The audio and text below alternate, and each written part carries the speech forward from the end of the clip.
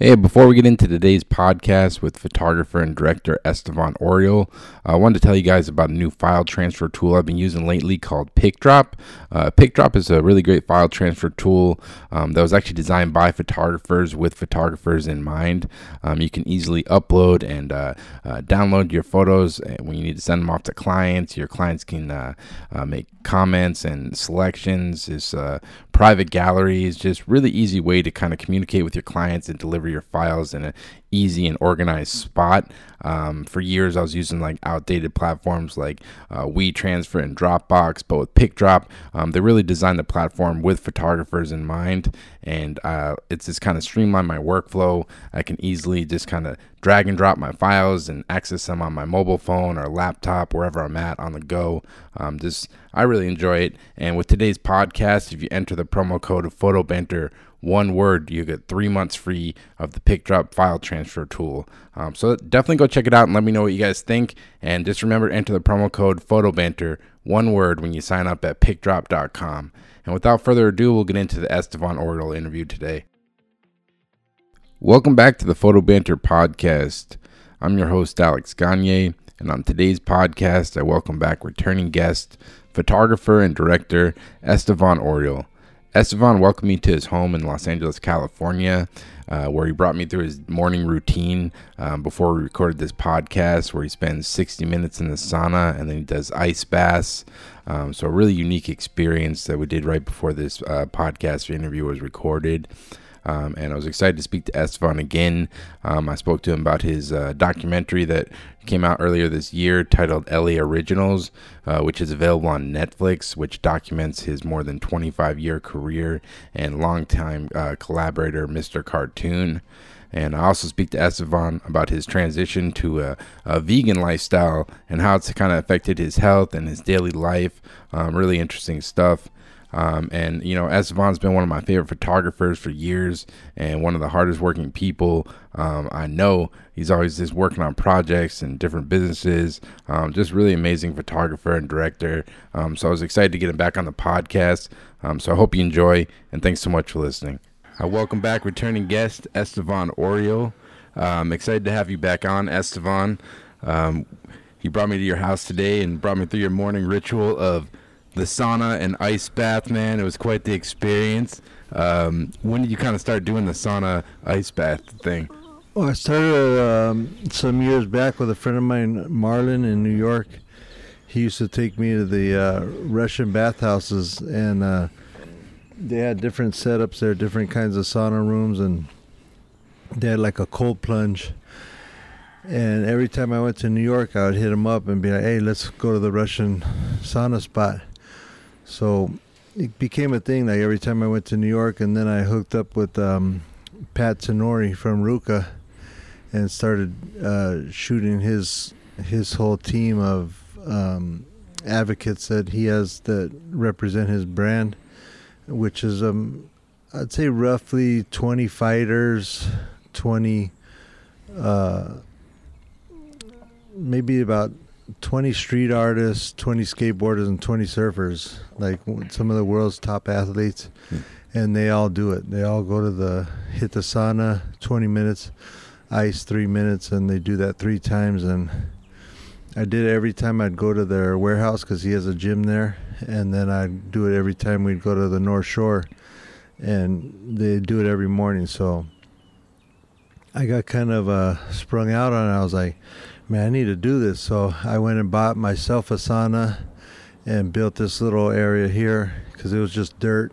And, I kind of made it like my little sanctuary type thing, where I just go and start out my day, hit the sauna, hit the ice, hit the weights, just get ready for out there, ready for the world. Yeah, man, I've never been in a sauna before. I was a little nervous going into it, but yeah, after like an hour of going through it, I feel like energized. It's like a workout in a sense, like pretty much. Yeah, it's like you're shocking your body with the heat and then the ice, and you're doing it like 3 times back to back. It's good to shock your system, and also it's good for inflammation if you have inflammation, and It's basically like, like I said, it's like drinking a coffee without having to take a shit, It's a good analogy. And yeah, because like looking at you on Instagram, man, I know you're vegan now. It seems like the health thing, like you kind of been, even because watching your documentary, LA Originals, now you've lost a lot of weight.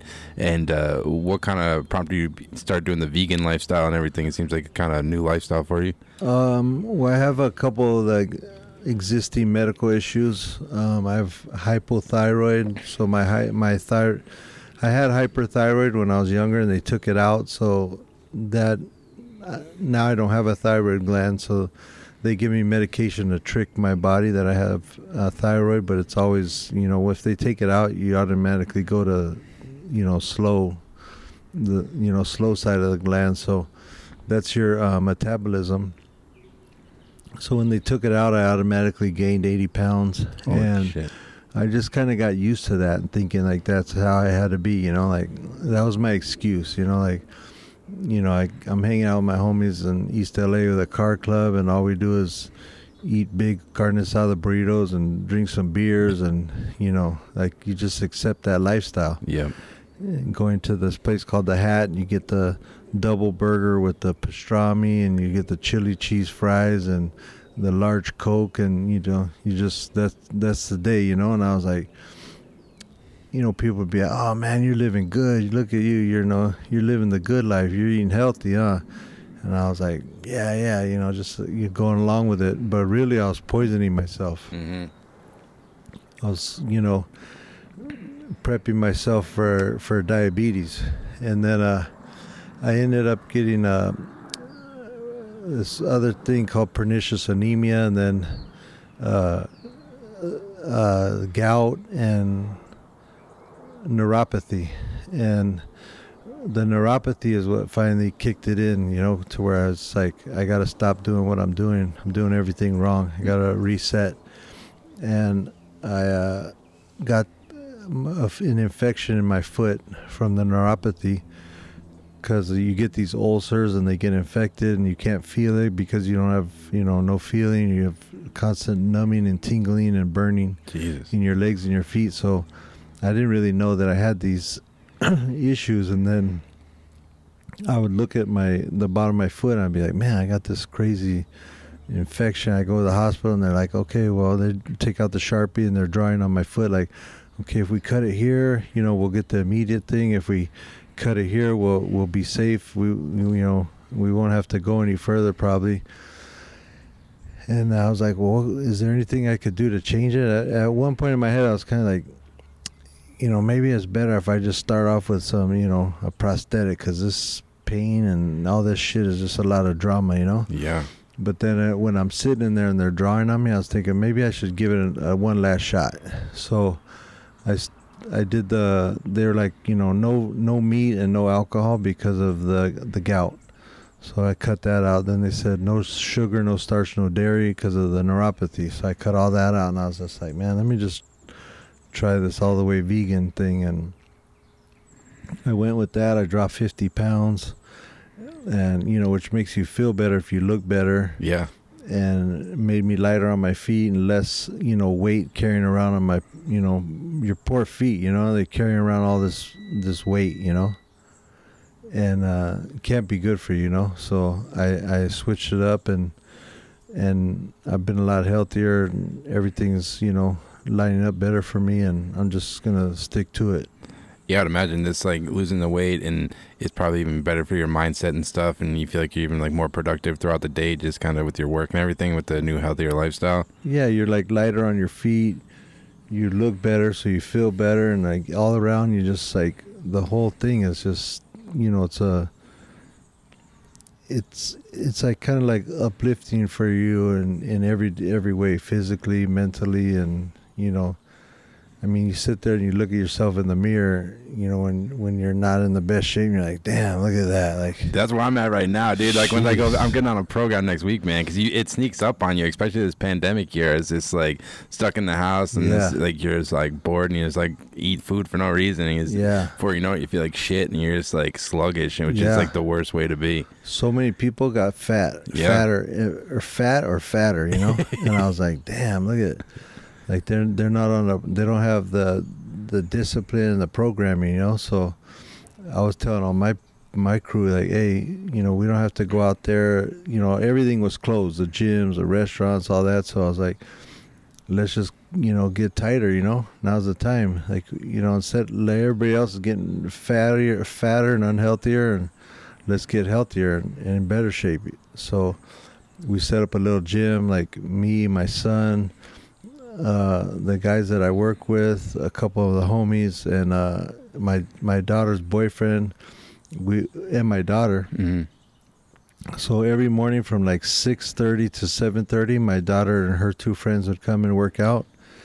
And then from 8 to like 10 or 11, me and my guys would come. So it was like 5 to 6 of us. And then in the afternoon, my son and my daughter's boyfriend, they would hit it. So like all day long, my pad was like working out, sauna, ice, you know, with maybe anywhere from 10 to 12 people a day. Damn, that's awesome. It's a cool environment. Like, kind of motivate each other. Like, you can't be slacking. It's like, hey, show up. We're gonna be here. It's like, if you don't, they probably give you a hard time. Like, where you at, man? Yeah, for sure. And then each group was like kind of in a like mini competition. Like we'd call ourselves the sauna boys. Then they were like, you know, the girls would come early in the morning. The afternoon guys, you know, they were like, they hit the weights more, so they're like, you know, they had that more like bodybuilding type thing going on. So we all were like, hey, you know, you guys coming today? You know, you're running late today. You know, we'd give the other groups hassles, you know. You got the whole fam on the vegan diet too, or not as much? No, my son eats real healthy because he works out a lot. So he eats pretty much everything organic, you know. Yeah. And then my daughter's vegan, and her boyfriend is in and out of vegan or organic, and then my daughter's sons are mostly vegan. Damn, man, I might have to give this a try, Estevan, because not only is it healthier for you, like from reading it, I had a friend who just went vegan for like the environmental issues, because it's the amount of like I know this is a photography podcast, but this is interesting. But just the environment with all the like factory farming and stuff, it's like going vegan, they say, is just better for the environment overall, so it's kind of a win-win, I guess. Yeah, they say, you know, I don't know what all the statistics are, because, you know, both sides will come up with everything, then everything's fake news, or, you know, who knows what's what, you know. I'm not a scientist or nothing, but I sure don't feel as bad as I did before, you know, eating just like whatever and as much as I could. And like, because I was raised, you know, my mom was like, hey, we can't afford nothing, make sure you eat everything. Yep. You know, if you order something off the menu, you know, we're not doing it like that, so make sure you eat all of it. Yeah. So if I ordered some food, boy, you know, I was barely walking off that table, you know. Sometimes I'd want to call the ambulance just to wheel me to the car. But, you know, it's just, it's unhealthy, you know, the way, I don't know, just the way everything is, you know. Like if you go to the market, the whole cereal aisle, you could just wipe that shit out, you know? Yeah. It's all cereal and cookies. Like, it's like sugar. All that shit is straight poison. Yeah, preservatives and all that shit. And you're teaching the kids, like, at a young age, to just, like, here, poison yourself. Eat this sugar-frosted flakes, you know, and all this other shit. And you're like, man, like, now that I'm older, I think, like, what a cold-ass world, you know? There's companies that just pump poison into people and like, think that's cool, you know. Well, not even that. When you think about the cereal stuff, every cereal box is like bright colors and has like cartoons on it, like whatever, to get kids on early. And it's like the same thing with like fast food. The reason they give toys out is because kids want the toys, and then they get hooked on it, and then before you know it, you're addicted to all that stuff that's sugared. So it's like a vicious cycle, you know. Yeah, it's horrible. I can't even believe that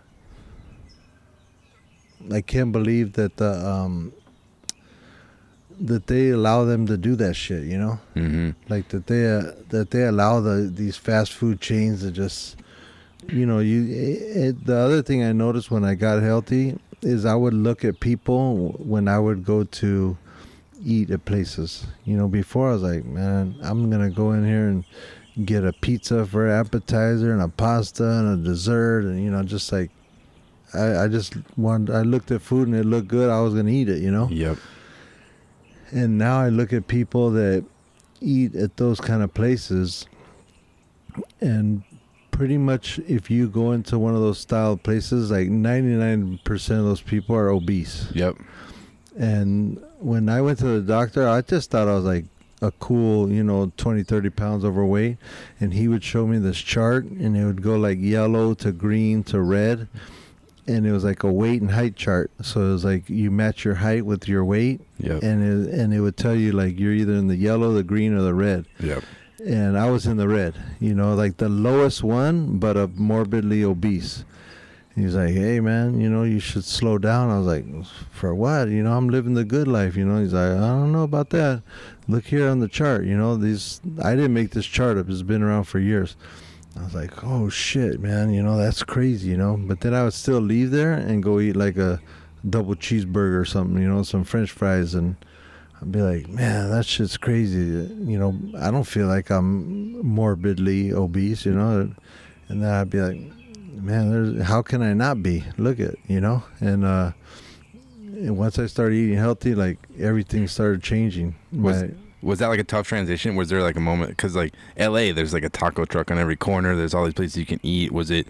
Did it take you a couple weeks to kind of get used to those new like habits and stuff? Or? Yeah, it was hard, super hard. Yeah. But you have to go like cold turkey, and just the good thing is I have a friend, Skinhead Rob. He used to play in the Transplants, and he's the one who invited me or introduced me to Travis Barker. That's how I ended up getting all that work. Yeah.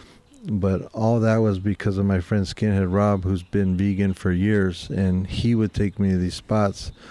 I was like, hey, man, I need to change up. And he goes, don't worry, I got you. And he'd take me to this Thai place that was vegan only. And he's like, try this Thai beef jerky. It's, there's no meat in it at all. It's all plant-based. I was like, whoa, man, that's crazy. Like, there's nothing here that's meat or dairy. He's like, nothing. Damn. And I just started eating all these spots that he was showing me here in LA. Like, if you want to try vegan, LA is the best place, because here they have like a chef that's doing every kind of Italian food, Mexican food, burgers, whatever you want. They got the best chefs doing it here in LA. It's all vegan, and you'll be like, I could do this, So I just stuck to it and started buying my own food and reading what was on labels. And if you can read something and you know what it is on the label, then you know what you're putting in your body. But if you go and read these other ingredients, it's got like 26 letters. It's like all these words that never xylophone, whatever. They're not even in the dictionary. No. And you're putting that in your body. Yeah. So I'm like, man, I want to keep. My dad's 78. Yep. And he's been eating healthy for a long time. So, like, that's my goal, to be in shape and live that long. Yeah. I saw Facebook did a video of you and your father together. Yeah. That was a cool video. You guys were, like, boxing and fighting and stuff like that. That was rad, man. Yeah, my dad got me into boxing when I was a youngster, before I was a teenager. Yeah. So, I just would do it, like, here and there throughout the years. And, when I got old enough to do it on my own, I did. And you photographed a good amount of boxers over the years.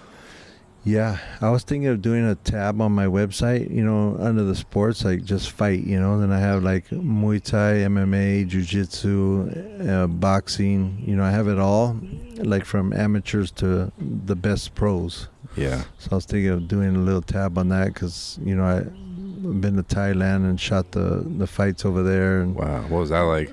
It was great, because I'm a fan of it, and I did Muay Thai boxing here in LA for like 10 years, and my dream when I was doing it here was to go to Thailand one time and do it there, Damn.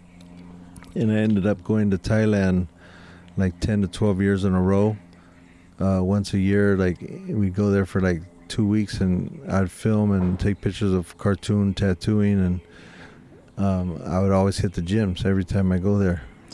Yeah, boxing is just a sport with so much history, and I mean, I was so bummed when HBO Boxing got rid of their program because they always had like the best fights and stuff. And I don't know, I love boxing. MMA is cool, but for me, boxing is just like so classic, and this like I feel like you can't take a bad picture of boxing. There's just so much like character there, Yeah, it's old school, but if you start doing the MMA now, in 10, 20 years, you're gonna have that classic old school MMA pictures. That's what I've learned with photography is like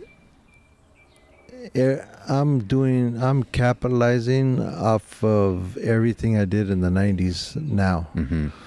So that means the next wave is going to be like 2000 to 2010, when the 90s stuff isn't cool no more. So that means everything that I'm shooting now will be cool in 2030, 2040, or maybe 50, so everything that I shoot with the intention of it might not be cool now, but it's going to be in 20 years.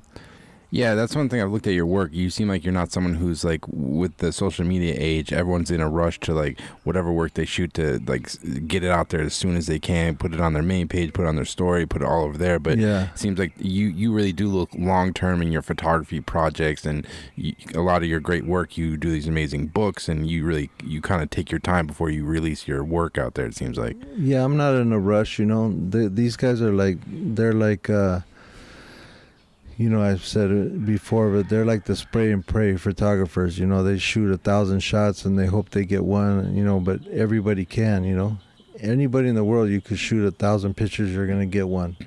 So they're also the same guys that are Wi-Fiing their photos to their phone and posting it within, seconds. Like, it's like fast food to me, It's like, oh, that's cool, but, I wish you could have took your time and, did a little something more with it, But, I mean, most of the people now, I see them, they'll Wi-Fi the photos to their phone. They have Lightroom on their phone.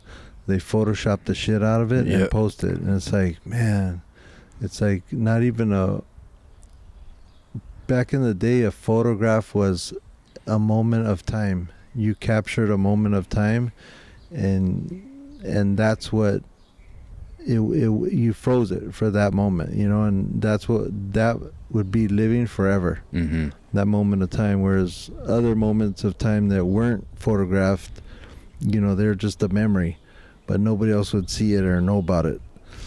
But now it's like, with all the apps and all the programs and everything, it seems to me like it's half photograph and then half graphic. By the time they're done photoshopping and HDRing it to death and doing all these, these effects on the photos, it's like, yeah, it was a photo when it started, but now it's been, digitized to death. Like pretty much half of the photo is a photo and then half of it is digitized. Like, I don't know if you'd call it like art or graphics or whatever. Yeah, it's just like manipulation. Yeah. So to me, it takes away from the actual photo and moment of time, but it's the new way, the new era. So you either get with it or don't, or just stick to doing what you do and pay the price later, like I have. But I just like doing film, old school, film and digital, darkroom. I don't even really like to do the digital prints, but I will if that's what if the customer wants digital photography and digital prints, that's when I do that. I would imagine, maybe I'm wrong, but like, because the thing I've always enjoyed about your work is because you have had the same like approach in the cameras you shoot, the film you shoot, and it's this gigantic body of work over the course of the career that it's all cohesive. But when clients come to you, I would imagine they would want you to shoot the way you shoot, but is it a lot of times they still want you to shoot digital just because they want it quick? Or yeah, nobody has deadlines in mind anymore. Everybody, back in the day, you would plan out something. You knew that on the first of the month, I need to have this advertising campaign done. So I'm going to plan it the first of the month prior to that. I'm going to schedule, the shoot the first week. The second week we'll shoot it. The third week we'll edit, pick the photos. The the fourth week we'll get the prints and the layouts and everything done. So by the first, everything will be done. Now I get phone calls like, hey, I was wondering if you could do a shoot for me, like today or like tomorrow or the next day, because I have a deadline. When's the deadline? Well, we were trying to do it today, but if you could do it in 2 days, I could push it for 2 days.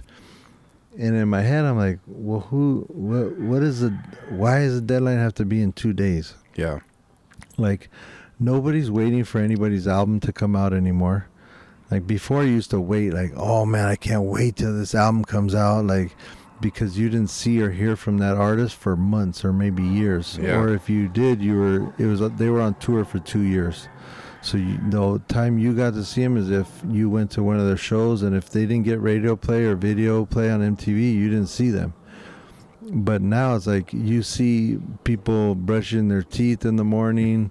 You see every meal they eat, every second of these artists' days. So it's like not so special when, I mean, some people, if they're that great, it's a big deal. Yep.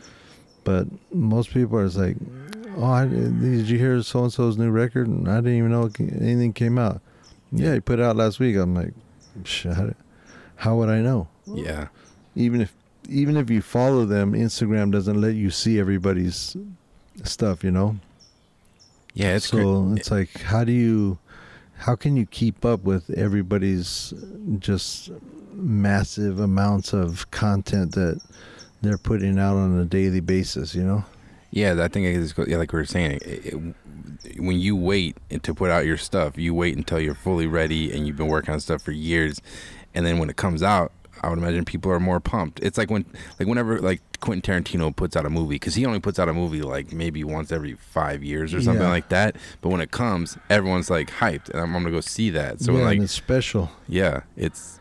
But if he was doing a short film every day with his iPhone, you would be like, gives a fuck. I see all that shit he does every day. Like, yeah, it's watered down. Not special to me. Yeah. Yeah. It's oversaturated. So it's just how people. There's some people like they do good because they're so consistent with everything. Mm-hmm. Like every day they're doing something at this time, and they're consistent. So it's like sometimes that works. But for me, I'm like, I look at some of my posts and they're like 3 weeks ago, 4 weeks ago, and I'm like, hey, I'm gonna post today. Yeah. And then I'm like, I start looking for something to post, and I'm forget, I'll do it later.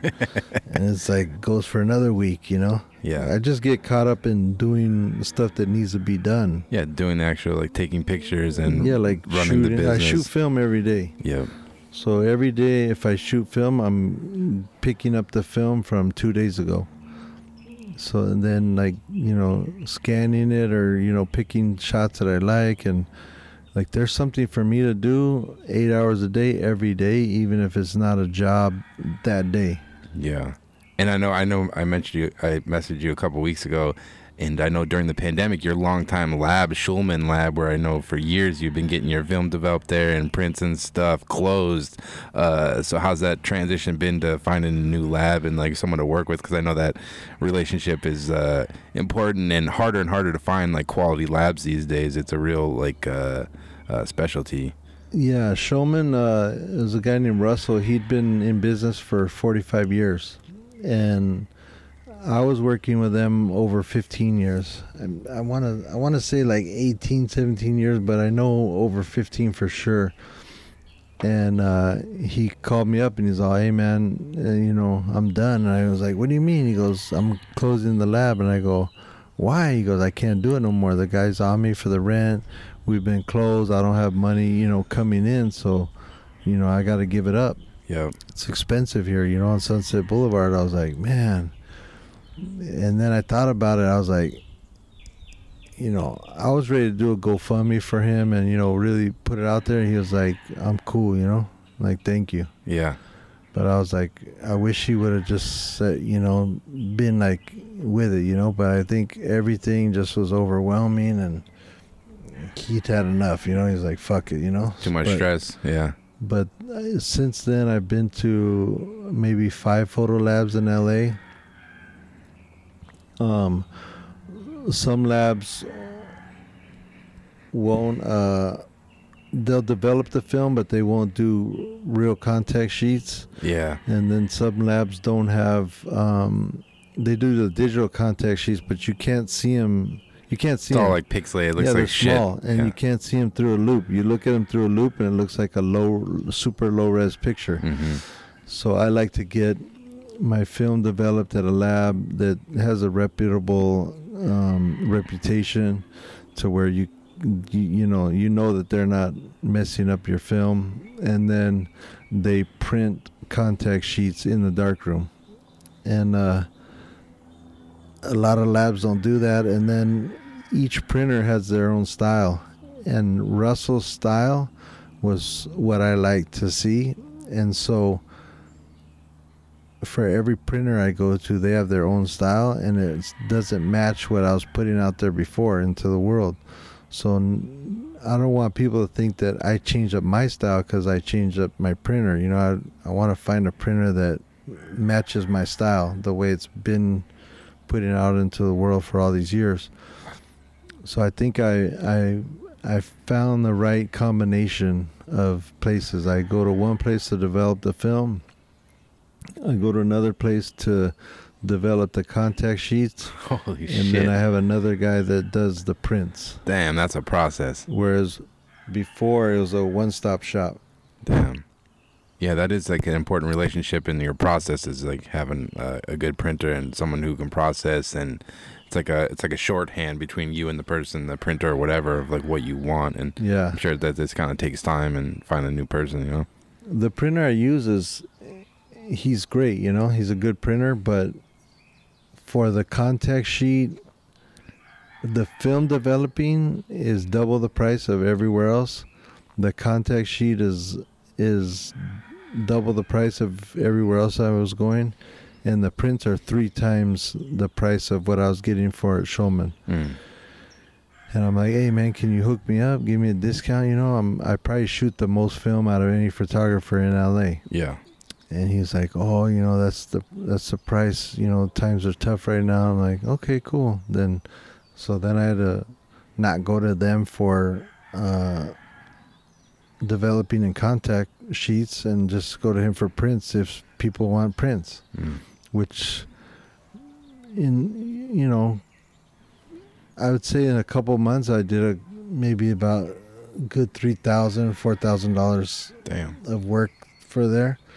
So I was like, do you want that work or not, you know? And either way, I'm going to get my film developed and my stuff, contact sheets, but I'm not going to pay triple and double the price just because I want to keep it at one place, you know? Yeah, I get you. I don't have a problem driving over here to get the film developed, driving over there to get the contact sheet, and driving over there to get the print. It's no big deal. Yeah, do you just want the quality to be good and what you want, your end vision. And I guess, like, obviously it's been a crazy last year and a half with the pandemic and stuff. Like, how's work been for you, and how have you kind of gotten through this crazy time? Have you still been kind of shooting a lot of personal work or commercial work, or how's this kind of the pandemic, I guess, affected you? At the time when the pandemic came, I had just collected all my money from jobs, and I had 3 more big jobs coming up. It was Dickies, Genesis, and another job, and I was about to shoot those, and the shoots were set up, the dates were locked in, so I was counting on that money, and the pandemic hit and everything got shut down, and those jobs went away, and I was like, wow, you know, like, what am I going to do now? Yeah. And at the same time, LA Originals was coming out, the documentary I did of me and Cartoon, and we were supposed to go to South by Southwest and release it, and we were going to be headlining there, and we were going to be the only film showing 2 days in a row. Oh, wow. And we were going to shoot, our film was going to show one night, the first night, headlining, then it was going to show the next day, during the day, and then Spike Jones with the Beastie Boys doc was going to be that night. So it was like us and them back to back, but our film was the only one playing 2 days, and everything was shutting down, and we were like, Netflix was the only company that wasn't pulling out, and they pulled out last, and they're like, hey, we're not going to South by Southwest. And I was like, wow, this is really real now, you know? Like, all my jobs got canceled. All my money had come in from previous jobs. And the movie was, you know, we weren't going to the festivals. So it's kind of a bummer. And then April 10th came along and the movie dropped. And everybody, I guess, was tired of watching the Tiger Boy. Yeah. and our shit took off, and it was trending, and it went to #1. Yeah, you're on that, like, the main page, the feed that has, like, the top 10 on Netflix, and you guys were right up on there. Yeah, it went to #1 on documentaries and #4 in the all across the board. So that went incredible for us as far as a release of a movie. And then people started researching my name. At that time, I think I had 162 or 63,000 followers on Instagram. Yeah. And because of the movie and all that, I've gone up to like 431 now. It's like almost 500,000 people. That's insane. So, you know, that was a big push for me. And then a lot of people went to my merch store and bought, you know, were buying up the books, buying up T-shirts and everything.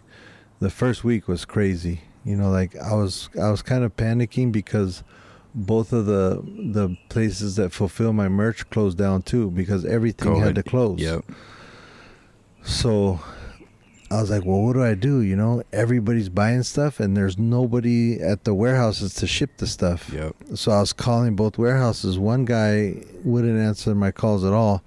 Another guy would, because I have two. I don't know why, there's been like some mix-ups and stuff. So I have two merch sites that carry my merch, and they're like different stuff. Because one guy was like, you know, we can only carry this because this stuff sells, and the other stuff, you know, doesn't sell as much, so we're not gonna, you know, you got to pick it up and get it out of here. So then I took it to another spot and set up over there, and then those guys were able to open. They figured out a way to be open and be essential during the COVID. They started making masks. Yeah, so they could stay open. So then I just was like pushing that site, because I was like, well, now these guys are there, so at least I know things will get shipped.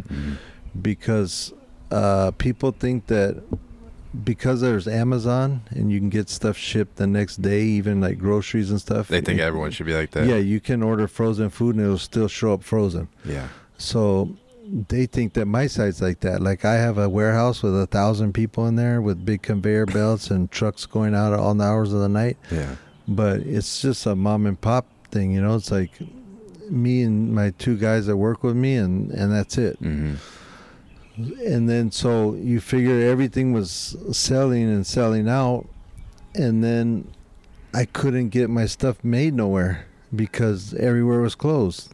So then I had to find little places that were like renegade print shops and stuff that were still open to fulfill like T-shirts and printing, you know, and all that. Make the stuff that was selling out. I had to make new merchandise. Then we were running into the problem. We're like, okay, well, there's no black or no medium blanks of these T-shirts because there's no boats coming in because of the COVID. So now you can't even get the stuff remake shit because nothing new was coming in. Everything was selling out, and I was like, this is getting real, you know? Because then you probably got customers like, where's my stuff? Yeah, where's my stuff? You know, I ordered it 2 weeks ago, and I'm like, hey, you know, I don't know if you know, there's a pandemic. Yeah. Like the plague, you know, hits every 100 years. It's hitting right now. Yep.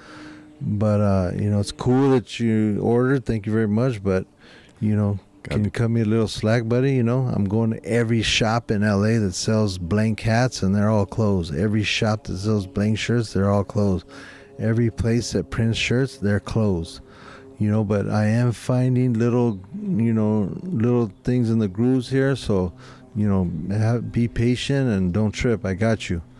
Like, I want you to have it more than you do, you know? Yeah, yeah. So I finally found little places here and there that, like, this guy was backdooring, you know, T-shirts. This guy was, you know, backdooring his hats. And I found a way to, you know, navigate through what was going on and make everybody happy, you know? Yeah, and it seems like, because I know you've had the merch store for years, but it seems like it's even expanded more. You have more products on there. It seems like it's kind of grown a lot, even grown more throughout the last year or so. Well, that was the other thing that saved me was everybody started finding out ways to keep the merch going. Mm-hmm. So I started doing collabos with people, So I collabed with my friend Cholo Frick Creeper. We did a collab shirt. I collabed with Fools Gone Wild and Born and Raised and Cookies. What's when you did a spray paint can? I think there was like a few hundred of them. It was like a spray paint can that came in like a wood box. That was a cool one. That was the last one I did. That was with Montana spray paint cans. And that went good, like everything we were doing was selling out. So that was like my new hustle, because I've been living off photography since I quit tour managing Cypress Hill in 2005. So I've been living off strictly photography. Commercial assignments, magazines, all that. Merch, everything. Everything I do is based off photography, whether if I'm putting it on a t-shirt and selling it or on a towel or whatever, it's all from photography. Yeah. So I've been living off my photography alone since 2005. And I would say 2020 was the hardest year, but the best year, because it really put me to the test, and it was the most challenging, and I think it did the best for me in every way. So now 2021, I'm just trying to keep up with 2020, Yeah. And then I got the COVID in February of this year, so that set me back I think 20 days. Damn. I had like 10 days at the house and 10 days in the hospital.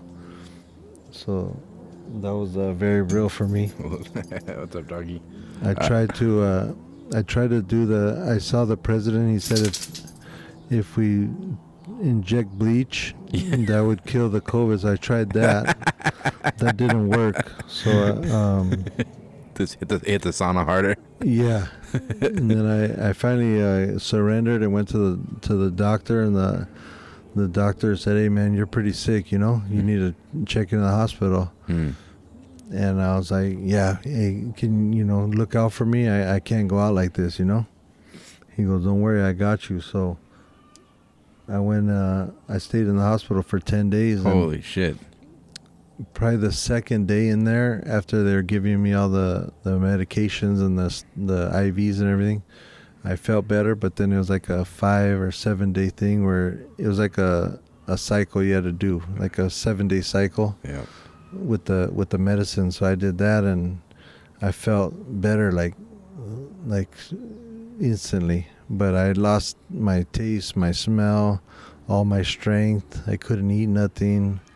And it was probably the weirdest feeling sick I've ever been. Yeah, I had a couple of friends that got it bad, Yeah, it sounds terrible. Like, had the flu, knocked me on my ass, thought I was gonna die and shit. But this, like, took everything from me. I was like, hey, this might be it. This might be the one. Yeah. And then I was in the hospital, and they'd be like, code red 229, room 6, and like the nurses are like doing shit to you, and then they just run out of the room, and then like they just come back in, like the air deflated from them, and you could just tell that somebody died, and you're like, man, like, I hope this ain't me, but I was feeling better day by day. But it was kind of scary when you go there, because like you go to the hospital, and they're like, why are you here today? And they're like, COVID. You go, oh, go to that tent over there. Like, don't come over here. Go over there. Yeah. So I just go in this. You're in the tent in the parking lot. Like, they're like, what the,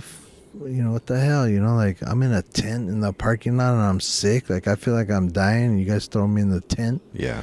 For a couple hours. But it was that real, People thought it was like fake, and like, I thought I wasn't, there was no way I could get it. I was like, man, I'm doing vegan stuff, I'm healthy, I'm hitting the sauna and the ice, like I'm a savage, beast mode, blah, blah, blah.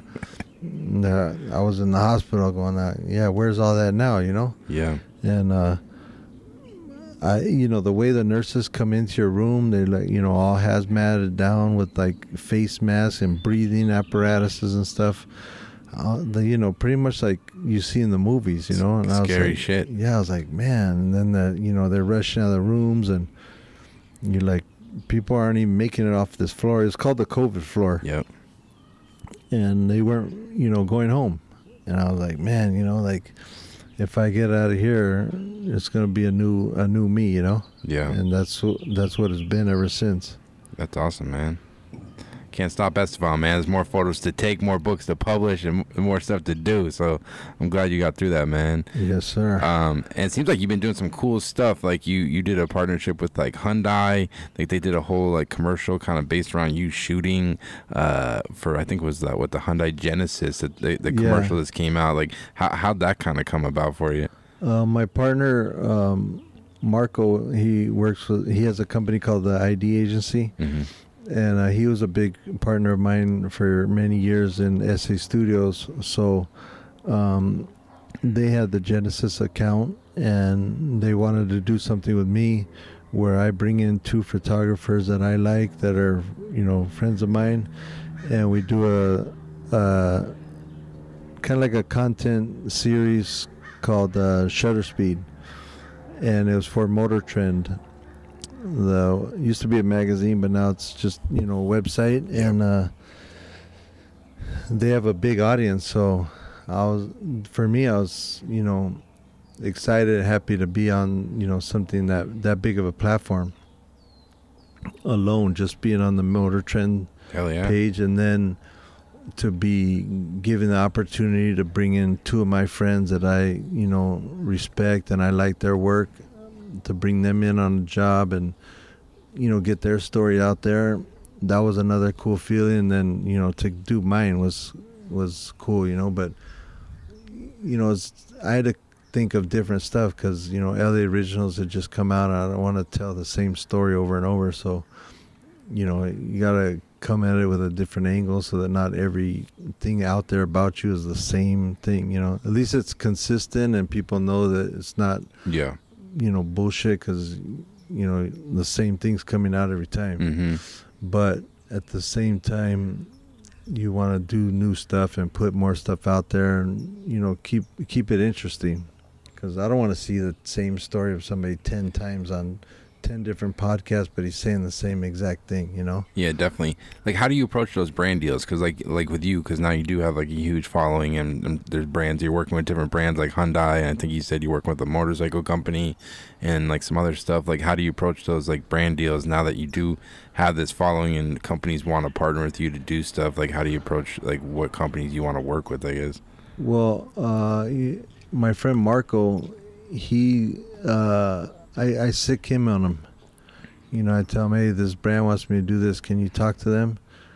Like, I'll talk art stuff with them all day, like concepts and everything. But a lot of brands and people and companies like to take advantage of artists. Mm-hmm.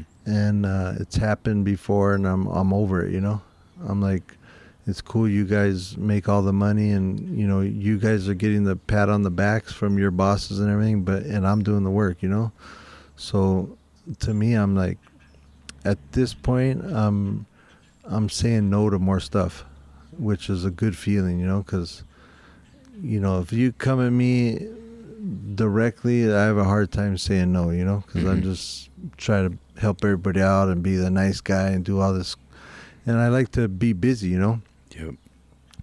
But like DJ Quick, once said, if it don't make dollars, it don't make sense. And I try to, a lot of stuff I shoot, because I shoot probably every day. I would say 80 to 90% of the stuff I shoot is for me. Mm-hmm. Just personal projects, just for the love of photography. But if there is money on the table, and if it ain't the right amount, I just want to be able to say no, just be like, you go use somebody else that, they're, because I like to think there's levels to this, and everybody shouldn't get paid the same stuff. The guy that works, the cook that's flipping burgers at McDonald's shouldn't get paid as much as the Michelin star chef at the restaurant in Beverly Hills, you know. You got that black belt. It's like, you put in the time, the effort, and your catalog of photos and portfolios speak for itself, and people want to use it, they got to pay for it. Right. Yeah. And I think, you know, I put in my time and I have experience.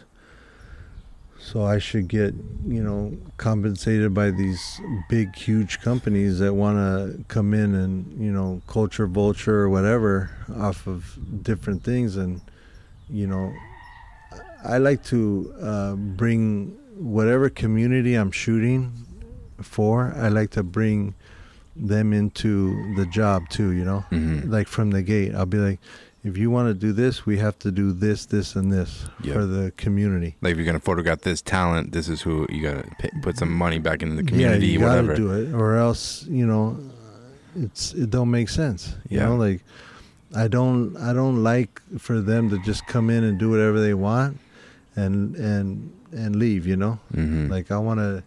If you're gonna come in to whatever kind of culture it is, it might not even be a culture that I'm in. But it'll be like, you know, if you're doing it with me, you're going to pay them too. Yeah. In somehow, some way. Yeah, you have leverage because you are a part of these cultures, whatever it is you might be photographing. Like I know you've spent years documenting LA car culture. Yeah. And like we were talking about the fighters before. And these companies want to attach themselves, but they can't just go to these people and enter these worlds. Like you're a part of the world and you have leverage to sell your stuff. Because like so many times, like I've had in my career, like these big, like Fortune 500 companies who make billions of dollars, and they make you feel like, they're like, you know, they'll say shit like, you know, if you help us out on this one, there's more down the line. There's never more down the line. Yeah, they go to the next bigger guy, and they do the same thing to him, and they get him to do it, and then they go to the next level guy, and they just keep going up the ladder. Yeah, and it's not cool, you know. And I try to, you know, put my foot down as much as I can with those types. And be like, you know, I just tell them straight out, like, if you want to shoot this, you guys got to pay, you know? Like, these dudes ain't going to do nothing for free no more. No, they're like, aren't they your friends? I go, yeah, they're my friends, but why should they do something for free or a favor for me and you guys benefit everything? Like, that's not cool. Or they want like full buyout on usage rights for whatever, but they don't want to pay it. It's like, it's like I found myself like, same thing, trying to push back more because like what's it hurt? You just got to ask the question, like, this is what I want, and see what they say, and then negotiate from there, I guess. I don't know. Yeah, I push back all the way, you know. Yep. And I feel better, you know, and they feel better even. Yep. Like I do a lot of jobs, and I'll say like, they'll say like, hey,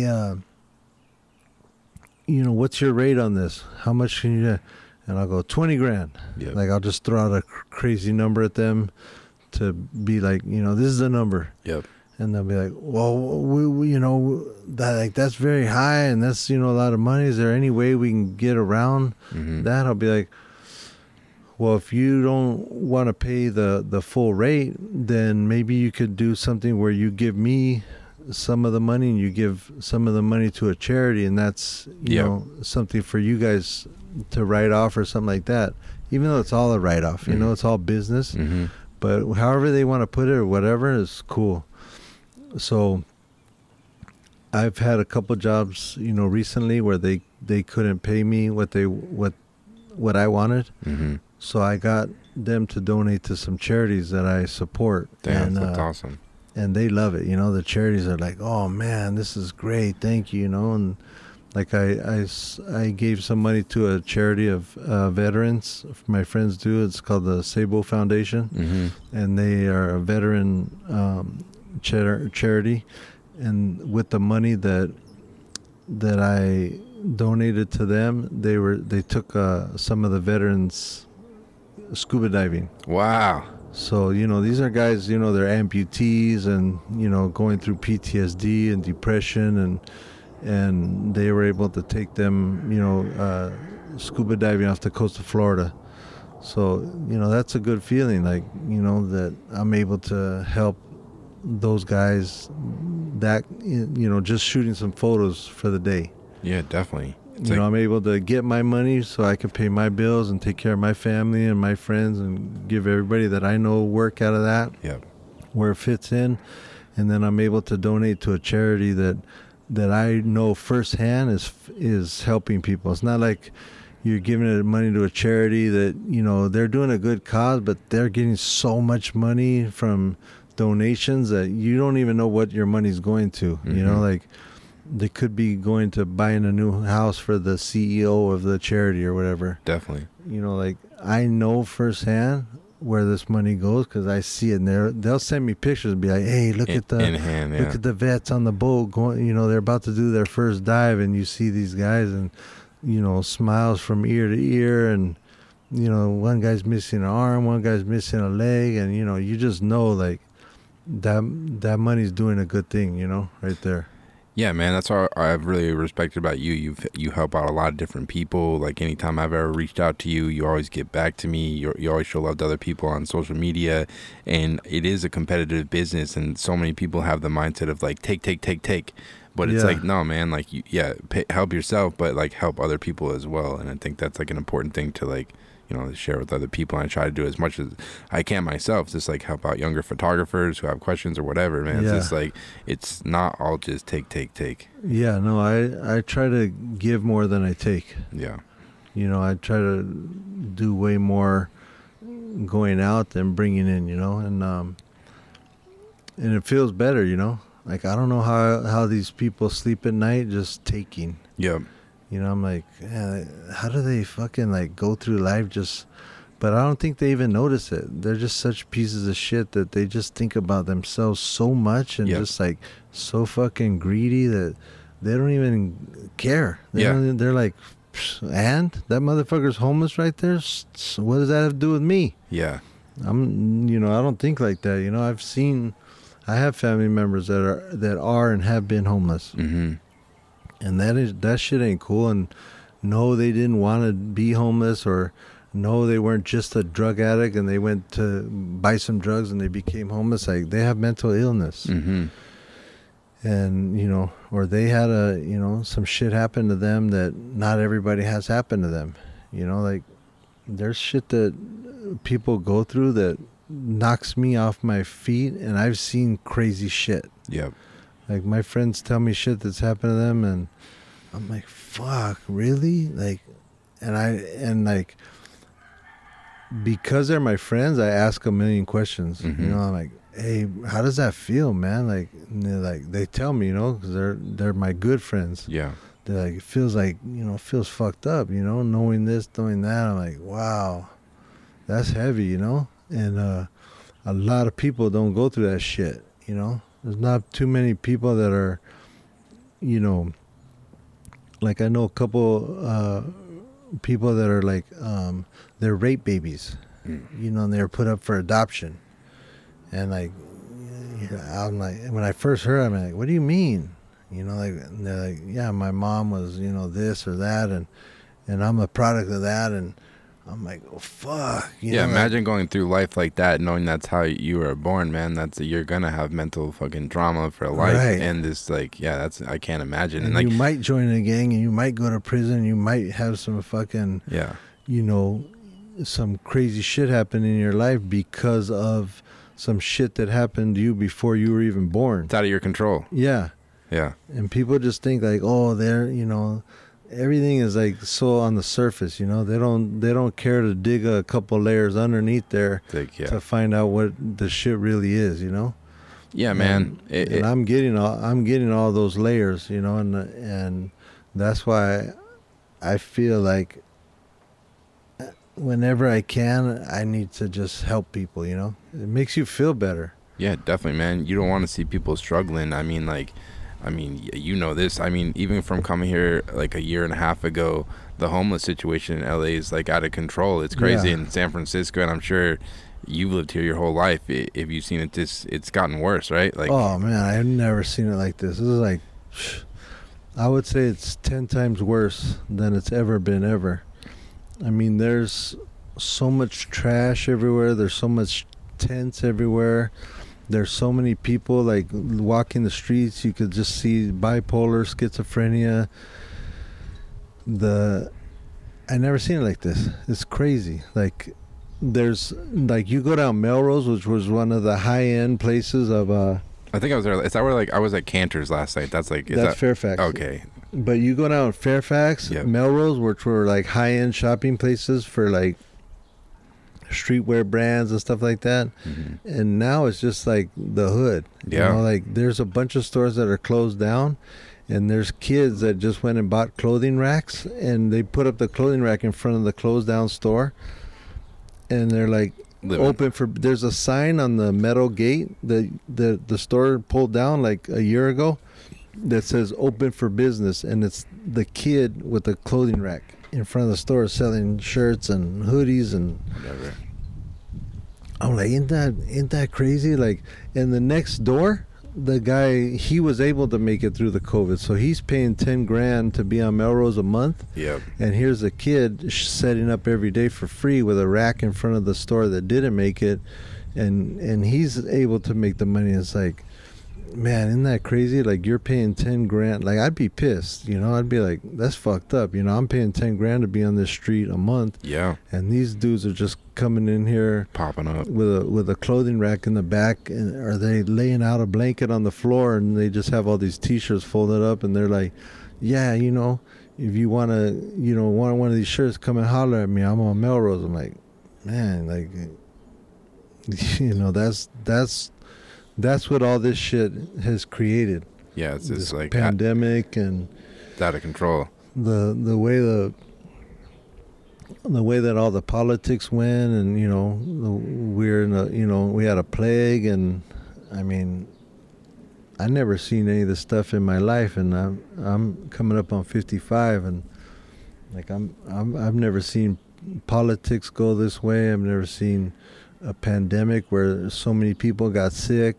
I've never seen the whole shutdown of the city. Like, it went from shutting down to protests to riots to National Guard to peaceful protests to, you know, then more people are getting killed by cops and more protests that, you know, go, you know, not violent on the protester side, but violent on the police side, because they just start opening fire, shooting like rubber bullets and pepper spray and taser and you were out there photographing all that. Tear gas, flash bombs. Yeah, I got it all.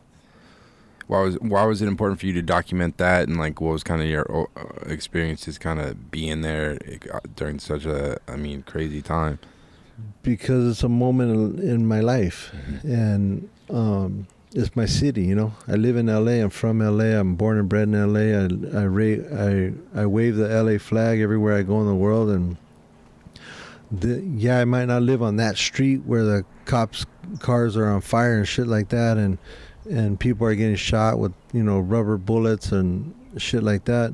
But I live in the city, Yep. you know, where it's happening. You know, you could go on that Citizen app and, you know, be like those lawyers that used to call them ambulance chasers. Like, every time there was an accident, they'd be like, hey, if you need a lawyer, you know, come right here. You know, I got you. But you could go on that Citizen app and be a street photographer and document, you know, 1,000 things a day if you're really trying to do all that, you know. But it's kind of like back in the day having a police scanner. It was like, you ever heard of that dude Ouija, that old photographer, the old school guy, 4x5 dude, and he would just have, he had the scanner, and that's what he would do. He'd just go to the spot and have all these crazy, like, and that was unique. Yeah. But now you can just hit that Citizen app and follow all the hotspots in the city and just go shoot all kinds of stuff and hope you get there before they tape it off, you know. But I just felt like, you know, it was affecting everything that was happening, was affecting my life, you know, at that time. So I needed to take pictures for in 20 years, 30 years, 40 years, you know. Like, people are like, hey, do you have any photos of this hip-hop group in the 90s? And yeah, we're doing this thing on them right now. If you have some photos, you know, can we check them out? Yeah, sure. So there's everything that's happening now. Yeah, like, everybody took pictures of that shit going on when it was going on with their phones, with their cameras. and they're posting it this day and that day. But for me, I was like, man, I was like, where I was, there was at least 100 people taking photos of what was going on, minimum. And they're, posting it right away, and people were reposting it and all that. And I was like, man, I don't even need to post nothing because it's already watered down and it's already played out, and it happened today. Yeah. And it's like, as far as photograph wise, of course the issue wasn't played out, but I was like, nobody needs to see my photos, How many more photos do they need to see of this thing burning or that, cop shooting at people, rubber bullets or whatever? How many more things do they need to see of that? So I'm like, I'm just going to hold it, 10 or 20 years, I'll put it out, It's like your history book of LA pretty much. Yeah, like that time and when this happened. Yeah. So, that's kind of like what my books are like now. They're all stuff that was back in the day. Like my books are of 20 years plus of my photos.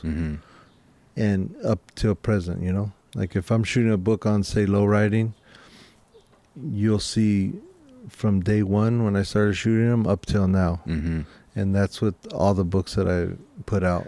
So, that's just how I look at stuff and think about when I'm shooting, or like I don't ever have to shoot again ever, and I have enough content to put out till I die. Yeah. But in this day and age, you gotta keep up with the times and stay relevant, or you're gone.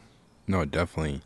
And I guess as like a photographer these days, like obviously you've shot so many different things, from celebrities to all your different personal projects and whatnot. Like, what are you kind of inspired by now photographically? Is there anything you're kind of hoping to work on, or like where are you at in terms of like your creative work, I guess? Right now I'm doing a Cypress Hills documentary. So that's kind of like the next level up from the LA originals to me in my head, because me and Cartoon did, a certain amount of things with what we do over a certain amount of years. But Cypress Hill, blows us out of the water with all that they've done. And we come from that family, we came in after they were already sold millions of albums into that family, and we did our own thing, but representing them, and then, we did our thing. But they had already been doing it for years, and we were able to, get in the car with them and sit in the back seat and go for the ride for a while, and then we got out and we did our own thing. Whereas a lot of the friends that have come and go in all of our circles, they don't want to do the work. They just want to reap the benefits. They want to go to all the shows, VIP. They want to make the same money, but without doing any of the music or doing any of the work. They think that, because I'm friends with him and he's just like me, that I should be making the same amount of money as him. Well, you didn't do that album. You're just kicking it. You're just hanging out. Like, how do you expect to be the same level as them or equal to them? You got to bring something to the table. Yeah, like, for me, I'm bringing the table to the table. Yep. But you're not bringing shit. You're just waiting for everybody to, unfold the chair for you and set it in place so you can sit your ass down and eat, and that's not cool, and those guys come and go, and, didn't work out so good for them, and they might be upset or whatever, but we did everything we could to help you. You didn't want the help, so. Yeah. And with the Cypress Hill doc that you're working on, is there anything you learned from the process of putting LA originals that you're going to bring to this new film, or anything you kind of learned about this kind of the documentary process and putting a large scale film like that together? I learned everything, like that was the first full feature doc that I learned. I learned I shot like 80% of the movie was my footage. Yeah. Or maybe more, but there's a lot that goes on behind the scenes that you don't even think about, that you have no idea of what that is or what it would be. Is that plane? No, it's fine. Sounds like he's landing on top of our head. It's all right. It's going by. Yeah, there's a lot of legal stuff. There's a lot of like behind the scenes stuff that the corporate people or the executive people ask for and need, and you're like, you know, to me, I never even thought of that stuff. You know, You're like, just trying to make a film. Yeah, I'm just trying to make stuff look cool. Yep. But there's like, yeah, okay, you make it look cool, but then, you know, do you have things signed off? And then how about the music? You know, what music goes best with this? And then, you know, will those people give you the music for the price that you can afford because of your budget, you know? Yep. So you have like a wish list of everything you want to do, you know, visually, sound wise, and then you have your budget, which is the real deal. Yep. Like, what will your budget let you do? And then, you know, like, oh, I can't get this song by this artist, but maybe I'll get this one. It was still known. It's still a good song. It wasn't the number one hit, but maybe it was like, you know, 2 albums later, it was their best song on that album. Yep. So there's just all these little things that you go through like that. And, you know, we were able to come out with a soundtrack, which a lot of documentaries don't get to do. Yep. And we got vinyls pressed up. Yeah, I saw that. That was really cool. Yeah, that was awesome. And then, you know, I felt like it had a great presence on the streets. I mean, on the internet streaming. Mm-hmm. But you know, here's me in cartoon. We're like, you know, we're sons of LA. You know, we're the kids of the city that went out and tried to do something, you know, more than what, you know, most people, they just accept the 9-to-5 job, and they're cool with that, and we need that, you know. Mm-hmm. We need somebody that's like, hey, I'm gonna go to my job at the store today, because I used to do that. Mm-hmm. I'm gonna go to my job at the market. I'm gonna work from 9 to 5. I'm gonna go home, call my friends, hang out, watch TV, eat dinner, go to sleep, do that again. But we pushed for something different, and now it's like all over the internet, but there was no presence in the streets. So I went and bought like 1,000 posters of myself, and we did like a little we had a street team do like a little street campaign. Oh, like the wheat pasting wheat pasting yeah. and stuff like that. And they're like, you know, I don't know, I'll never know what it did for the actual streams. Mm-hmm. You know, if the wheat pasting equaled, you know, people watching the movie, but people saw those, you know. Yeah, definitely. People would take pictures next to them, tag us, post us.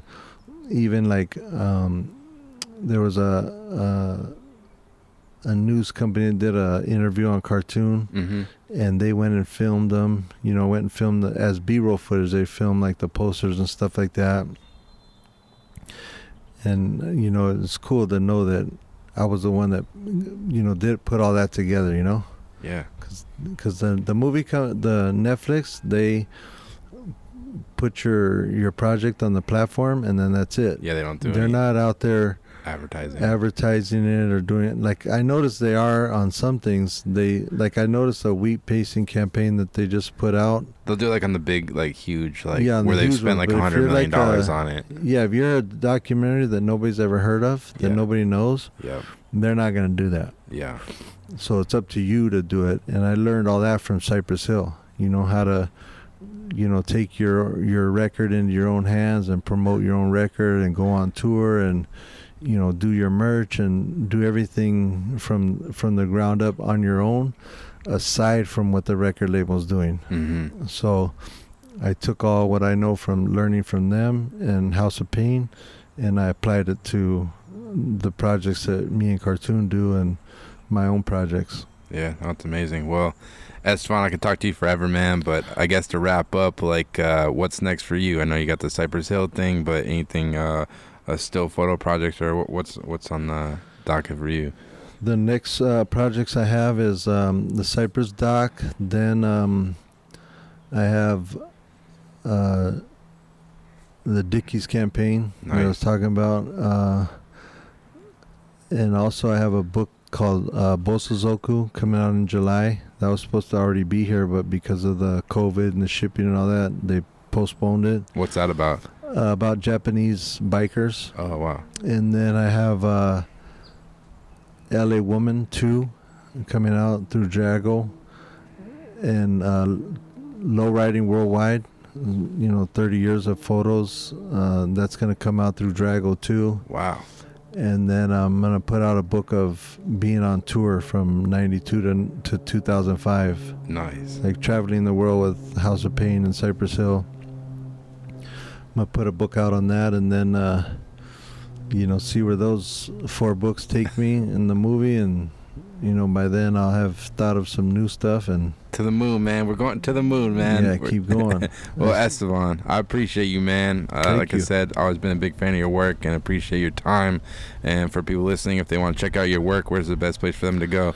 I keep it simple for you guys. It's EstevanOriol.com.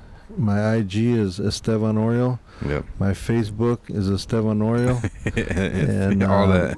Let's see. Oh, my Twitter is Joker Brand. Okay. But it has my name underneath there. So, I just keep pushing the clothing line, Estevan Oriol and Joker Brand. Yep. And then my photography and my big play is to get into directing feature films. Hell yeah. So, the documentary for Cypress Hill will be out on Showtime. It's coming out on next year. And I can't really say the date because of, Yeah, NDAs, all that. But if you're smart, which all you guys are, because you're listening, Cypress Hill, weed. I got an idea. There's a number. Springtime. Yeah, there's a number that goes with weed. If you're good at math, you could do 1 + 1. You'll get to 2. Right on. Well, Estevan, thank you so much, man. All right, thank you. So there you have it. That was the Estevan Oriol interview. Just want to thank Estevan for taking the time to come on the podcast again. It's always a pleasure talking to him about his work and everything he's working on. Definitely go check out Estevan's Instagram and give him a follow. It's at Estevan Oriol, as well as his website, EstevanOriol.com. You can go check out all his work on there, and he's got a lot of cool merch, t-shirts with his photography work on it and different stuff. So definitely go check that out. I'll put the links in the descriptions. And as I mentioned at the beginning of the podcast, with this podcast, if you go to PicDrop.com and enter the promo code PhotoBanter, one word, you'll get 3 months free of the PicDrop file transfer tool. And like I said, I've been using the PicDrop file transfer tool for a while now. Really enjoy it. I pay for the service myself. It's not like they're just giving it to me for free. I really believe in the product and use it myself on a daily basis. I can access my files on my mobile phone on the go if I need to download or upload photos for clients, and it just really kind of streamlined my workflow, and clients have been loving it too. So definitely go check it out and let me know what you guys think. And like I said, just go to PicDrop.com, enter the promo code PhotoBanter, one word, when you sign up, and you'll get 3 months free of the PicDrop file transfer tool. And as always, I'll be having weekly podcasts every week on Apple Podcasts, Spotify, as well as YouTube. You can go check out the video version at the PhotoBanter YouTube page. And as always, thanks so much for listening, and take care.